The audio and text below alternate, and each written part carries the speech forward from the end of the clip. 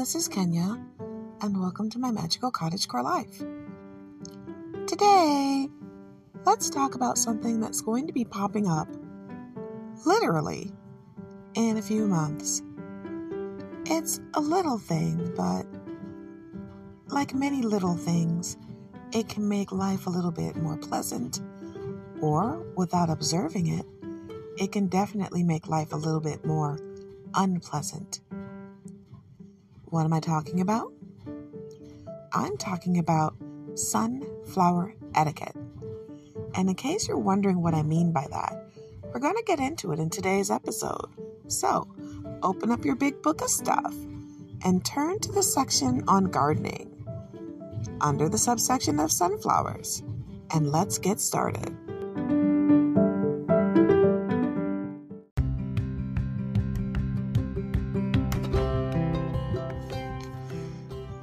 So when I'm talking about sunflower etiquette, I'm not just talking about a few things. I'm talking about an actual outlook on not just your own yard, but how your yard affects other people.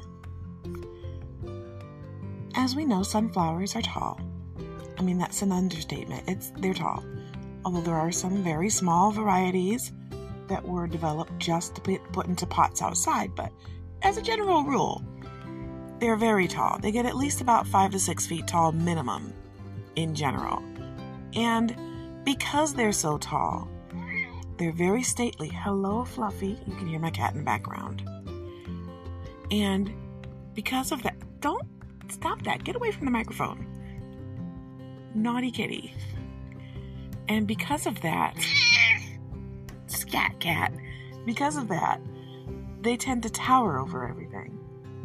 So before you plant them, you need to take a few things under consideration.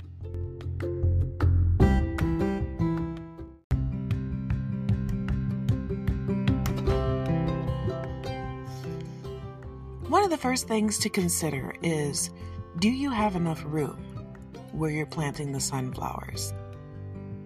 There's a little trick to this too, because sunflowers aren't stationary as far as where they face.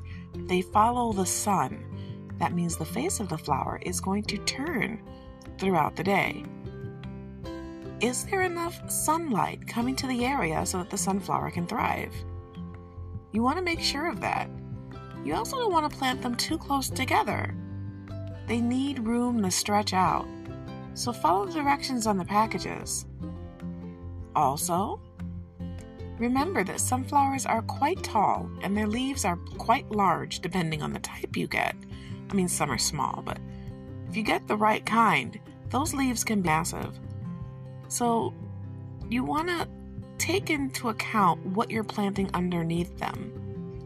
Something that needs a lot of sun, you would not plant in and out of the sunflower patch because, as far as, inside of the rows or anything, because they're going to get shaded out. In fact, sunflowers can be added to your Three Sisters garden.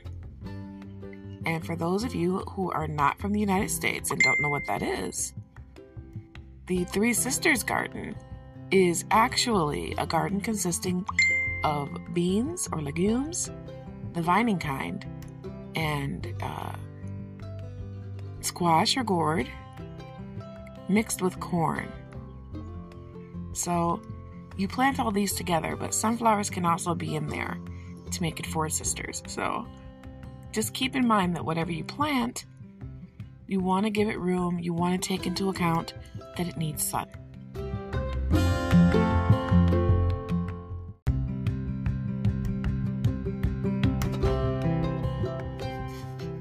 Something else to keep in mind. Are you planting sunflowers along a property line, like a fence, or maybe a border? If so, remember, sunflowers are going to grow where they want to grow. And when they get a little older, toward the second half of their life, toward the end, they will begin to lean over a little bit. You want to make sure if you're sharing a property line and the sunflowers are planted there, you're not going to cause an eyesore to your neighbor who may not appreciate a drooping sunflower. Same thing with city ordinances or village ordinances. Are you allowed to plant sunflowers? Believe it or not, some HOAs and other local ordinances have a few rules in place strictly against sunflowers, I believe. I could be wrong, but I'm pretty sure I'm right. So don't run afoul of the ordinances in your area, because Johnny Law does not care about persons and personalities.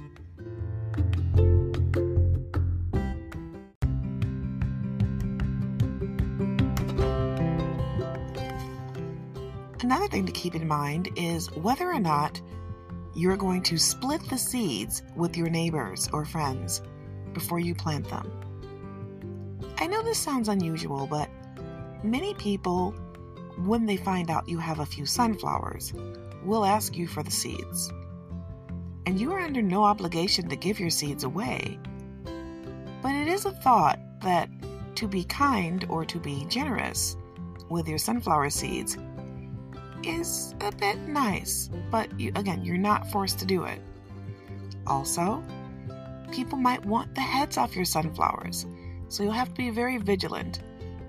There is such a thing as sunflower bandits, and they roam around snatching the heads off of ripe sunflowers. It sounds like the stuff of legends, but it does happen. You can go to farmers markets and find sunflower heads for sale, so keep an eye out.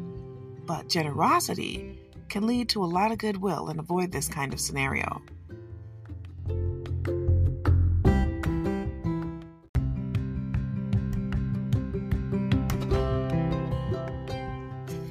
Another part of sunflower etiquette is to decide whether or not you have the right area insofar as wildlife. You don't want to attract vermin to an area or varmints that don't already have a lot of them. Or if there are a lot of varmints, you don't want to feed them. You don't want to draw more. That's not something we want, So before you start planting them, find out, do you have a neighbor that's growing corn? Are there community gardens nearby that haven't had a pest problem or are fighting a pest problem? And now you're growing a big patch of sunflowers right next door that's going to give free range and access to not only your sunflowers, but encourage other things to come to the area and just completely upset the ecosystem. If you have gardening neighbors, maybe have a conference and talk to them.